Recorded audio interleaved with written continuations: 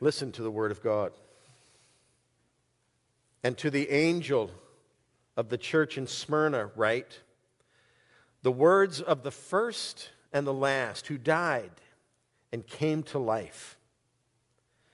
I know your tribulation and your poverty, but you are rich, and the slander of those who say they are Jews and are not, but are a synagogue of Satan. Do not fear what you are about to suffer. Behold, the devil is about to throw some of you into prison that you may be tested, and for 10 days you will have tribulation. Be faithful unto death, and I will give you the crown of life. He who has an ear, let him hear what the Spirit says to the churches. To the one who conquers will not be hurt by the second death. So reads the Word of God. Most of us would love to be spiritual heroes. By saying that, I don't mean we necessarily want to be known far and wide for our great faith. I'm not necessarily saying we want to be famous. I really just mean that I believe most of us here would desire to have great faith in God. Amen? I thought you would agree with me on that. We'd long to be discerning of what is right and what is good and of what is true according to God's Word. And we would love to be courageous in our conformity to that Word. Courageous in our obedience to our Heavenly Father and to how He has communicated to us, both in His living Word and in His written Word. I mean that we'd rather not be wishy-washy in our walk. We'd love to live lives worthy of being imitated by others. Even if we're not spotlighted or singled out by others, there is something in us that would just long to live a life worthy of imitation. And worthy of imitation due to our consistent modeling of, say, the fruit of the Spirit as a good summary description of what it looks like to be a Christian. And I would have to say to those of you seated in this room and to those of you who are streaming with us on the internet, I believe many of us are living such lives. I really do. I believe this church is filled with people whose lives are worthy of imitation. I think we make sacrificial decisions in favor of what we discern to be godliness from the Word of God. I believe we speak out in proclamation of the gospel when someone needs to hear it, when there seems to be an opening for it. And I believe we also speak out in defense of the gospel when it's being attacked. I know none of us thinks we do this flawlessly, and surely we don't.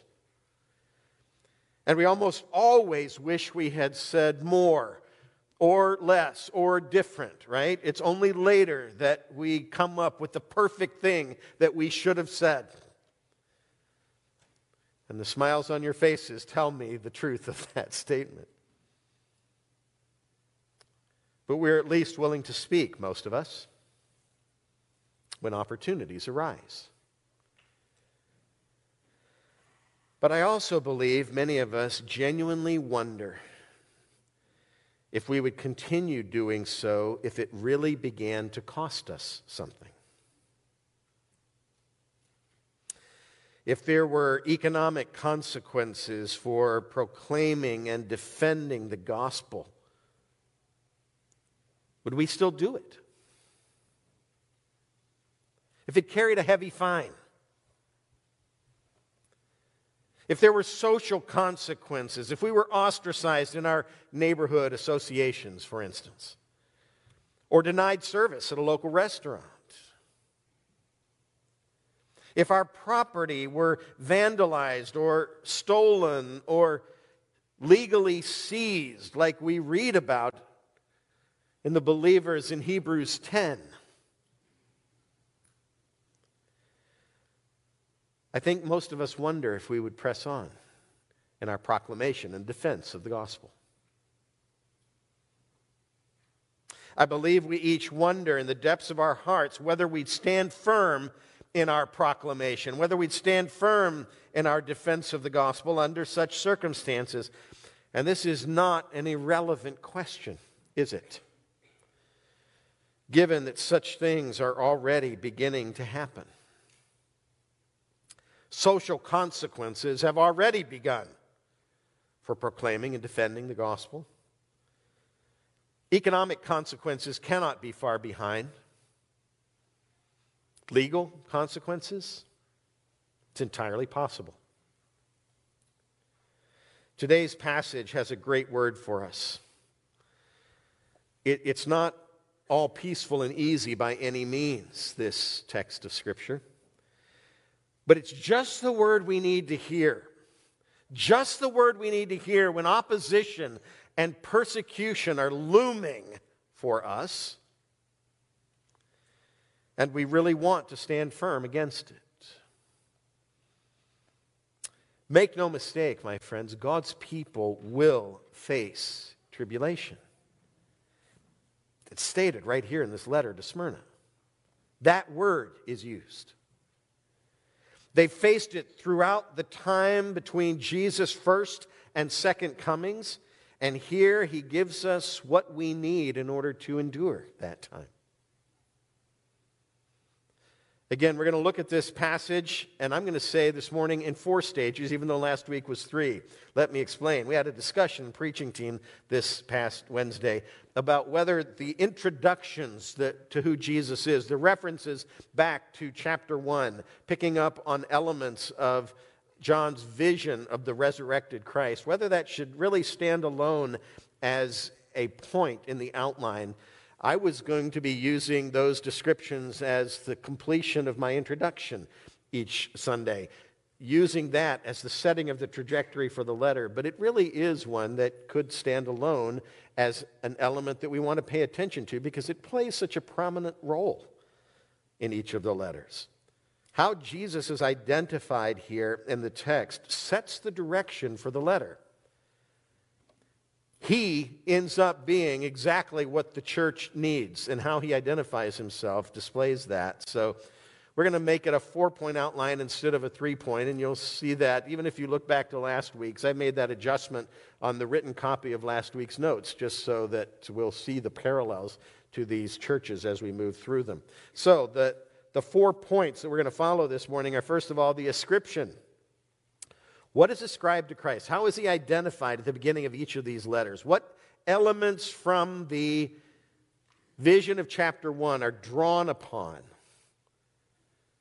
to describe Jesus as each letter begins? Then the assessment. This will be verse 9 in this brief letter to Smyrna. Then the assignment.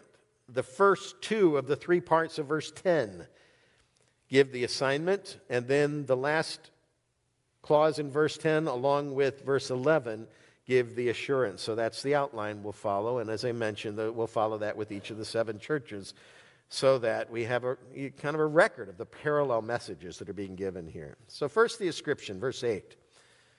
And to the angel of the church in Smyrna write, the words of the first and the last, who died and who came to life. Jesus identified himself here in that way. The first and the last who died and came to life. There's a couple of different ways we can understand and appreciate what's being said here. A lesser and a greater, I believe. The lesser first. Smyrna was a seaport city.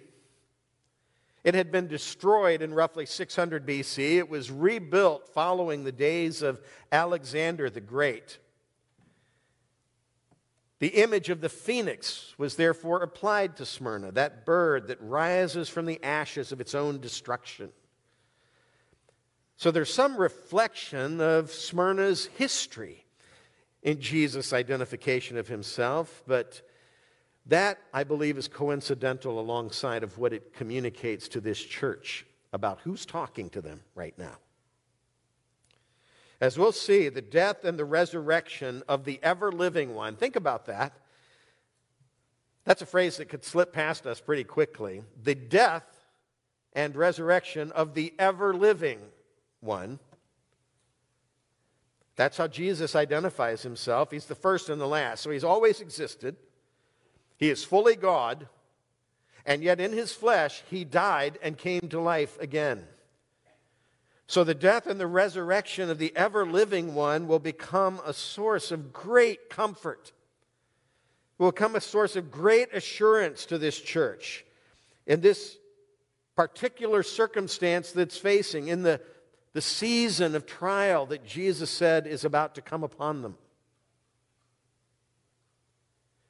And it will also then be a message of comfort and reassurance to all churches throughout time as they face tribulation. We made that argument last week, how we can see that it's not just to these 7 churches that John has written, but in the use of that apocalyptic number 7, it's written to the whole church. A 7-part sampling representing the whole, so the church of the Lord Jesus Christ throughout the ages can read these letters with merit.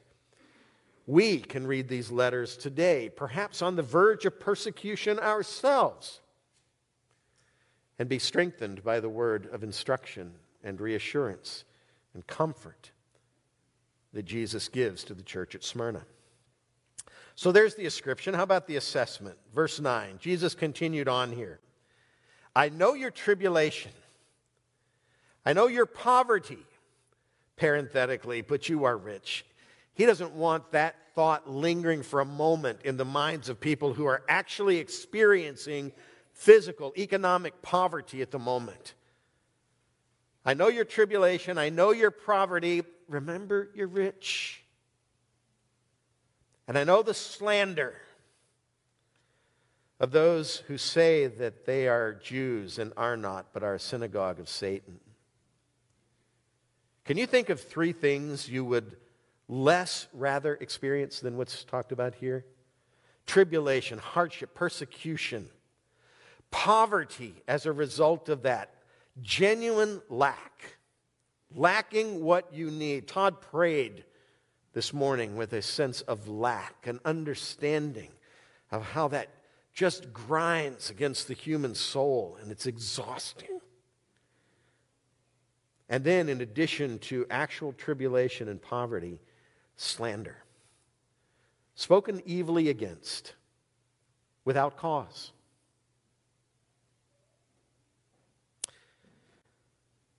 That's who Jesus is addressing here in Smyrna. However, historically, Smyrna was both a prosperous and a beautiful city. It was a rich city. It was called the ornament of Asia, the loveliest of the cities of Ionia. Some commentators said it was in constant competition with Ephesus and Pergamum for the lead city in that region.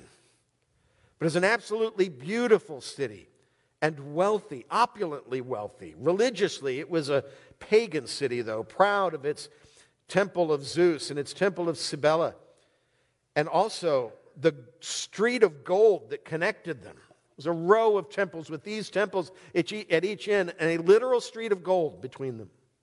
That's where this church lived. Roman emperor worship, though, was also spreading throughout Asia in those days, the latter part of the 1st century. Greg Beale wrote in his commentary, indeed, the imperial cult permeated virtually every aspect of the city and often even village life. It had spread out into the countryside. So even though Christianity had earlier enjoyed a level of protection in the Roman Empire, because it was perceived as being a sect within Judaism, remember studying that from the ruling of the proconsul in Acts 18? We talked about that. It set a precedent in the Roman Empire. And as Luke told the story of the early church, it seemed like Rome was the place where the church was receiving comfort and encouragement, and the pushback was coming from the Jews. Well, by the end of the 1st century, those days had gone, and they were there was pushback coming from both. In fact, there seemed to be an alliance between the two to persecute the church.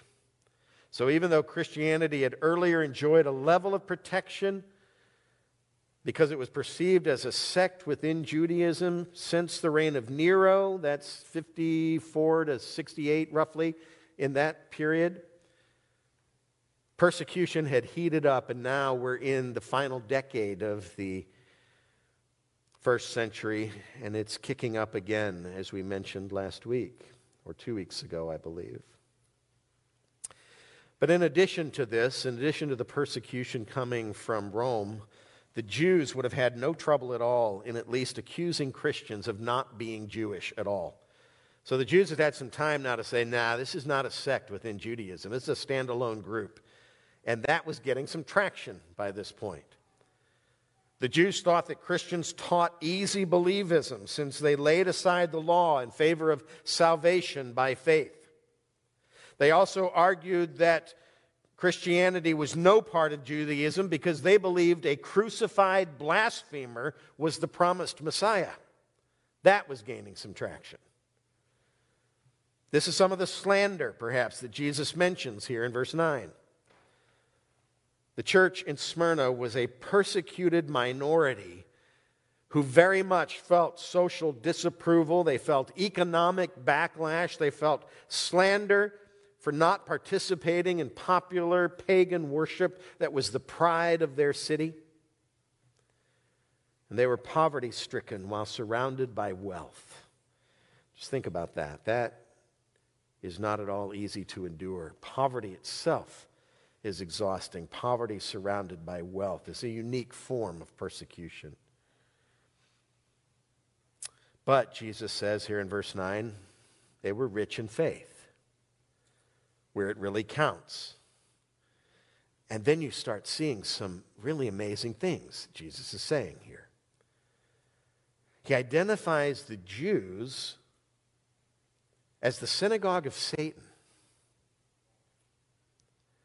Jesus was saying much the same thing here to the church at Smyrna that he had said to the Jews in his own day when he said, recorded in John 8, "You are of your father, the devil." They have given up the worship of the true and living God. They have missed the promised Messiah who has identified himself through keeping the promises that were made concerning him, performing the very miracles that the Old Testament prophets said that the Messiah would perform, and then dying and rising again 3 days later, just as he had told his disciples 3 times during his earthly ministry that he would do. They still refused to believe because he didn't match their understanding of a Messiah. And so they began working at cross purposes with God's promised one. So Jesus said, "You are of your father, the devil. You're doing the devil's work." Peter did as well when he tried to deny Jesus' messiahship. Remember that? Messiahs don't die, Jesus. And what did Jesus say? "Get behind me, Satan." The tempting work of the enemy was being done, was being offered through the mouth of Peter on that occasion. By contrast to the synagogue of Satan, these persecuted Christians were the true people of God in Smyrna, identified by Jesus' address of them. And Jesus is saying to this group of people in these circumstances, nothing critical whatsoever. One of 2 letters of the 7 that have nothing critical in them. No correction like Ephesus heard last Sunday. You've left your first love. Smyrna doesn't hear anything like that. They hear encouragement and strengthening from Jesus in the midst of their hardship. But can you just imagine if Jesus wrote a letter to Grace Church of DuPage and we were to read through it on a Sunday morning and there's nothing critical said to us? Wow. You would want to confirm the origin, wouldn't you? We recognize even as we talk about our own desires with regard to proclaiming and defending the gospel, we recognize that we don't measure up to what we would long to see God do through us. But imagine if we could actually be confident that we heard a message from Jesus and there was no correction in it, just affirmation to press on in the truths that we're already believing. Do you hunger for experience like that as a church? I'm not suggesting that we hunger for the experience of Jesus writing us a letter. But do you hunger and thirst after a life in the body of Christ that is worthy of that kind of affirmation? That doesn't have to be a rhetorical question. Do you hunger for that along with me? Boy, I do. Don't you just long to see what the fullness of the life of the church could look like, such that even as fallen human beings, we are living out the fullness of what Jesus died for us to experience? I long for us to be just praying in that direction as a body. And I would have to say, though you say this with trembling, if that requires persecution, bring it on. Bring it on. Not with some sense of spiritual bravado, with great fear and trembling. But I would rather suffer and taste of the fullness of our salvation that has been offered, made for us, completed for us in Christ, than I would to live in some sort of relative ease without ever getting to the place where you've tasted of your salvation in its fullness. Are we together on that point? Amen. So we say, if that requires persecution, bring it on. But then we quickly add, God help us. How about the assignment? Jesus' assignment was pretty simply stated. To summarize it from verse 10, do not fear, be faithful. That's the substance of what he said to Smyrna. Do not fear, be faithful. Look at verse 10. Do not fear what you are about to suffer. Behold, the devil is about to throw some of you into prison, that you may be tested, and for 10 days you will have tribulation. This Jewish-Roman alliance was going to result in a brief but targeted season of persecution. That seems to be what this language is describing here. 10 days upon some of you. All right? Those are details to pay attention to in writing like this.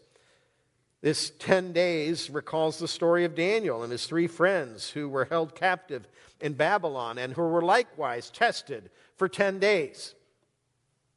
Eating only vegetables, drinking only water so that they wouldn't defile themselves with the king's food.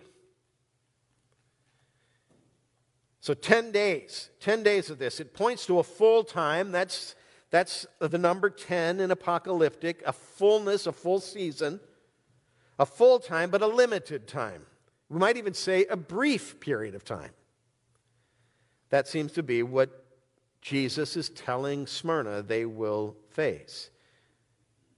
That you may be tested for 10 days, and for 10 days you will have tribulation. Still, this would be a costly period of tribulation. You can see that it's going to lead to imprisonment for some, but almost certainly it's also going to result in martyrdom. Jesus finished here in verse 10, saying, "Be faithful unto death." That begins to give the assurance, but it's part of understanding the tribulation that they're facing. Imprisonment is coming, probably death for some. Be faithful unto death. But look at the whole word here. Behold, the devil is about to throw some of you into prison, but do not fear what you are about to suffer. Why? To borrow the language of Moses, because what Satan means for evil, God means for good. Referencing Genesis 50. What Satan means for evil, God means for good. This is happening so that, verse 10, you may be tested. This brief, targeted tribulation will test your faith. Sometimes it requires that. It will test your faith and prove it genuine in those who stand firm until the end. Genuine biblical faith endures even during seasons like this. And for those who have survived the imprisonment, or for those who weren't touched by this trial, because it doesn't seem to have come on all of them, they get to see what standing firm looks like. Just like that crowd that's being addressed in Hebrews 10, as they see some from among them suffer even the confiscation of their property. And yet, they comforted themselves with the reassurance that Jesus is talking about here. They knew they had a better and a lasting possession. They had something better than their house that just got taken over by the authorities because of their faith in Christ. Can you imagine going home today and not having a house to enter? Brothers and sisters throughout history have experienced just that. It's going on today, just not yet here. This tribulation is going to work a testing of your faith. And those who got to stand by and watch it, who weren't thrown into prison and who weren't martyred, they got to learn how to endure as a community so that they're ready when even greater tribulation comes. So much of the New Testament is written in that way to the church. Everyone who wants to live a godly life in Christ Jesus will suffer persecution, says the Scriptures. And right here into the book of Revelation, we're seeing that still displayed, still taught. Therefore, Jesus said, don't fear it. Don't fear it. God is in complete control of your circumstances. And even if you survive those circumstances, someday your life will be required of you, and it's quite possible that it will come at the hands of suffering. Even if you survive, someday your life will be required of you, so just be faithful. Don't fear what's coming. Just be faithful and trust that the very God who saved you and made eternal promises to you will strengthen you and enable you all the way to the end. He'll enable your endurance even unto death. And the promise that Jesus makes here will be fulfilled. So don't fear. God is in complete control. Just be faithful. The payoff, whenever it comes, will be well worth it. You'll lose a life that was not worth saving, and you'll gain a life that is truly worth living. That's the truth of the gospel. That's the promise to every believer. It's hard to believe here and now. We trust in what we see. And we don't fully believe in what we can't see. Jesus is telling us that what we currently can't see is not only more real, but more fulfilling than what we presently have. You'll lose a life that was not worth saving and gain a life that is truly worth living. And on that day, if you were given the opportunity to give up what you just became in order to return to what you so recently were, in the day that your life is required of you, if you were given the opportunity to go back, how would you respond? You would laugh at the absurdity of the thought. Right? Right? Okay, answer me on that one. That one's really important. We know that to be true from the Word of God. We can read the end of the book and see the description of what our inheritance entails. And yet, as a very good friend of mine once said, who's seated in the room this morning, but I won't embarrass him by identifying him, he said in jest on one occasion as we were reflecting on the loss of a dear friend and how so many people fear death more than anything else, he said, "Oh Lord, please spare me for just a moment longer from eternal bliss in your presence."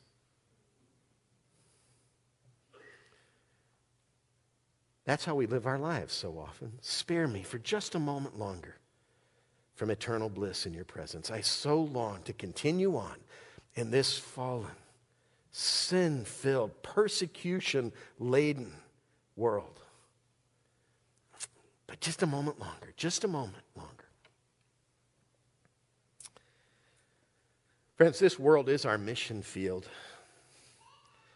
The clearest statement on the gospel from Scripture is God so loved the world that he gave his only Son. We love this world while we're in it, not loving the things of the world, but loving the opportunity to learn obedience in this world, even when it means suffering, just as our Savior did, just following in his steps. We love that opportunity. We don't want to set up some dualism that just despises the present world and longs only for the next. Our calling, our responsibility, our experience of God's grace and mercy and goodness happens in this world. Oh, but when the opportunity comes to move on to the next, don't fear that. Embrace it, love it, cherish it, receive it with thanksgiving to God, just as your loving family would do. You're finished. You made it. Wow. That's what Jesus is saying these Smyrna Christians should experience.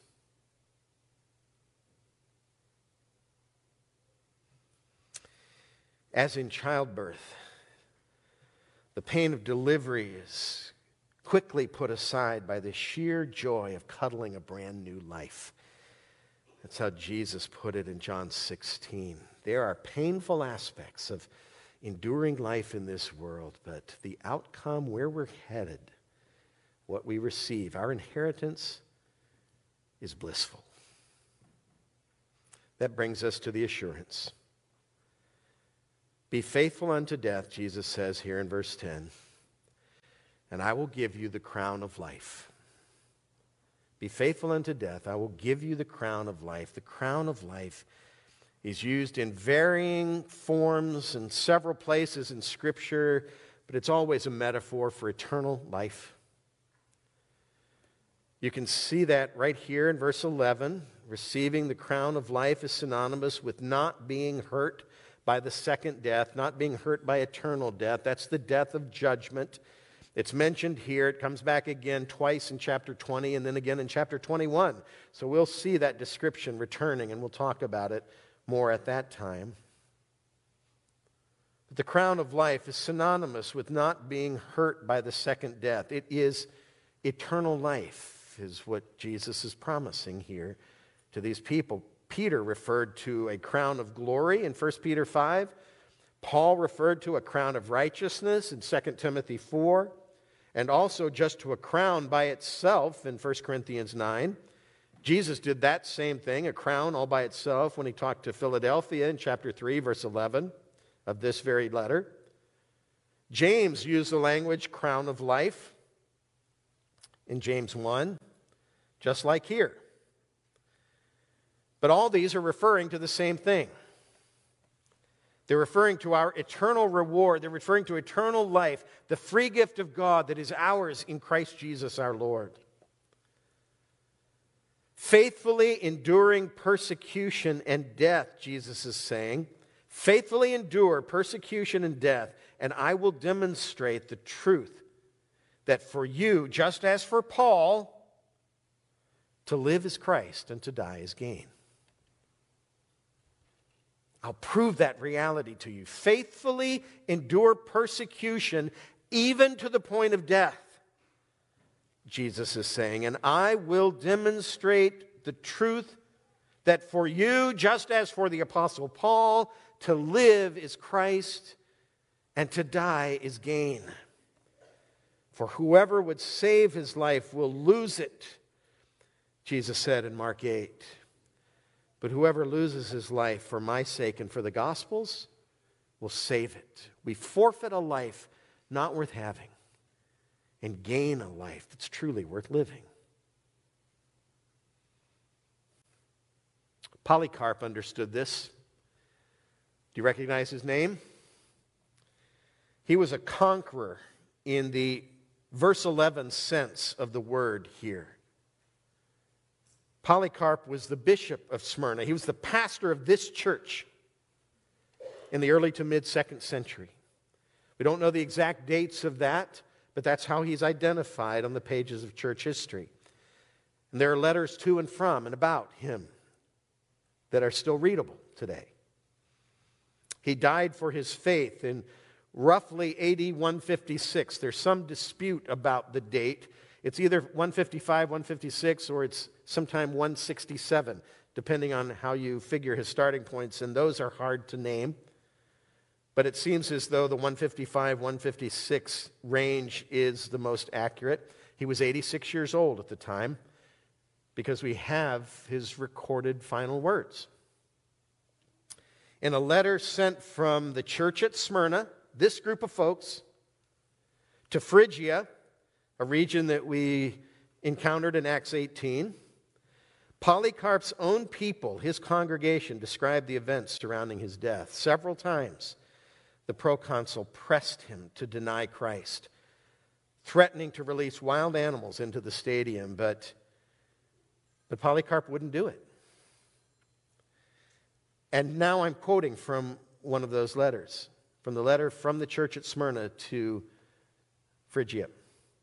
And when the proconsul yet again pressed him and said, "Swear by the fortune of Caesar," he answered, "Since you are vainly urgent that, as you say, I should swear by the fortune of Caesar, and you pretend not to know who I am, who or what I am, hear me declare with boldness, I am a Christian. And if you wish to learn what the doctrines of Christianity are, appoint me a day and you shall hear them." The proconsul replied, "Persuade the people, talk to them."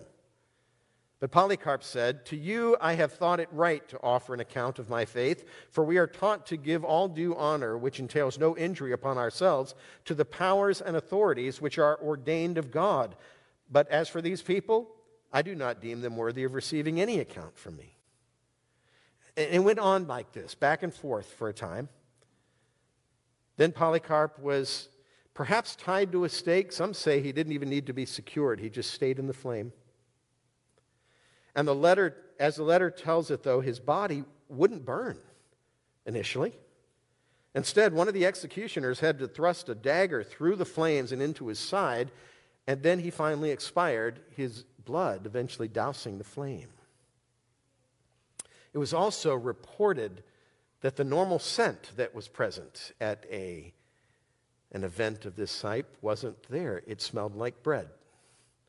That's recorded in historical documents. Polycarp is the first non-canonical martyr in church history recorded. Among his last words to the proconsul were his famous quote. You may have heard it before. He said, 86 years I have served him, and he never did me any injury. How then can I blaspheme my King and my Savior?" Polycarp modeled the very charge Jesus had given to this church that he, Polycarp, later served as pastor. And he also modeled the very charge that Jesus had given to that church for us as we look back in history. We can still see in his life an example of how to listen to what Jesus said and follow it. But you know what's interesting? If we assume that Polycarp grew up in the town where he ministered, it's quite possible that he was present, possibly as old as his early 20s, at the first reading of this letter in that church. Perhaps it was these words, these very words from Jesus, this promise, that strengthened Polycarp at the hour of his death. And where does the confidence come from that a God who could allow us to suffer and die at the hands of evil men like this could actually provide us with the sort of unending life that Jesus describes? If you thought about that question, it really is amazing that ones who are hearing the promise of eternal life are so often dying as they hear it. So we have to pose that question. Where does the confidence come from? If we're hoping to stoke one another's confidence this morning to remain faithful in times of persecution, where does the confidence come from that a God who could allow us to suffer and die at the hands of evil men can actually provide us with the sort of unending life that he's promising here? And I would just say to you, my friends, that confidence comes from him who is the first and the last. It comes from him who died and came to life. It comes from Jesus, who identified himself with just what we need, as this letter closes, to hear and to respond to the teaching that he's given. It comes from one who himself suffered and died at the hands of sinful men as a sacrifice for our sins. It comes from one who then rose again as the firstborn from the dead, conquering death, ensuring resurrection life for all who believe, modeling resurrection life for all who believe. So this same Jesus says, as this brief letter comes to a close, he who has an ear, let him hear what the Spirit says to the churches. Let him hear that being courageously fearless and enduringly faithful, even in the face of death, is not foolish. It's the mark of God's presence with his people. Being courageously fearless and enduringly faithful, even in the face of death, is not foolish. Let him hear that it makes no sense to fear those who kill the body and cannot kill the soul. It only makes sense, rather, to fear him who can destroy both soul and body in hell. We will never go wrong by standing firm on the truth of the gospel and trusting the God of our salvation to meet us in that moment and affirm the undeniable truth of the promises that he has made to us in Christ Jesus. So, my friends, that is the closing word this morning. Be faithful. Do not fear. Be faithful. Just hear those simple words from Jesus. Seasons of tribulation may be upon us, and quite soon. So we need to be ready. We need to be faithful, even unto death, if that's the calling of any in this room or any under the sound of my voice. We need to be faithful even unto death, if that's required, trusting completely in him who died and came to life. His way is our way when we walk by faith in him. Trusting completely in him who died and came to life. And also, the crown of life then will be eternally ours. That's Jesus' word this morning. Trusting in him makes that our inheritance. Is that good news? Truly, to live as Christ and to die as gain. At the Lord's table now, we remember the death of him who gave his life for us, and in so doing gives us life. Receiving his grace to live our lives in a manner worthy of him, even as that leads us into persecution and suffering. We are strengthened by our corporate worship. We're strengthened through the proclamation of the word. We are strengthened through this act of obedience, remembering Jesus' death on our behalf, and knowing that it's not just about his death.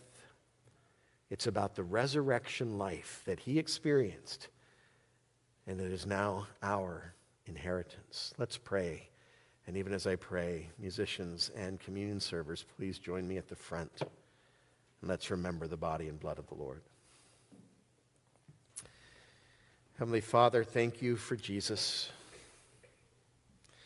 Thank you for this amazing word to Smyrna.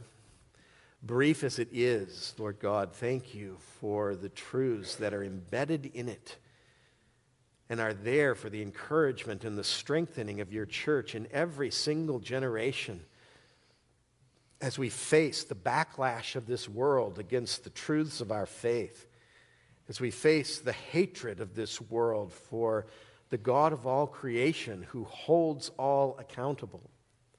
Oh, Father, help us to be faithful proclaimers of this very truth during the days that you give us, but help us, Lord God, as well, encouraged along by the church at Smyrna and by early participants in that body about whom we can still read. Help us, Lord God, to be courageously established in our faith, that if it begins to cost us genuinely, our trust in you sustains us during that time. Oh, Father, deliver anyone here from thinking that we overpower that opposition in the strength of the flesh. Help us to know it comes to us exclusively by trusting a crucified, risen Savior, in whose name we pray. Amen.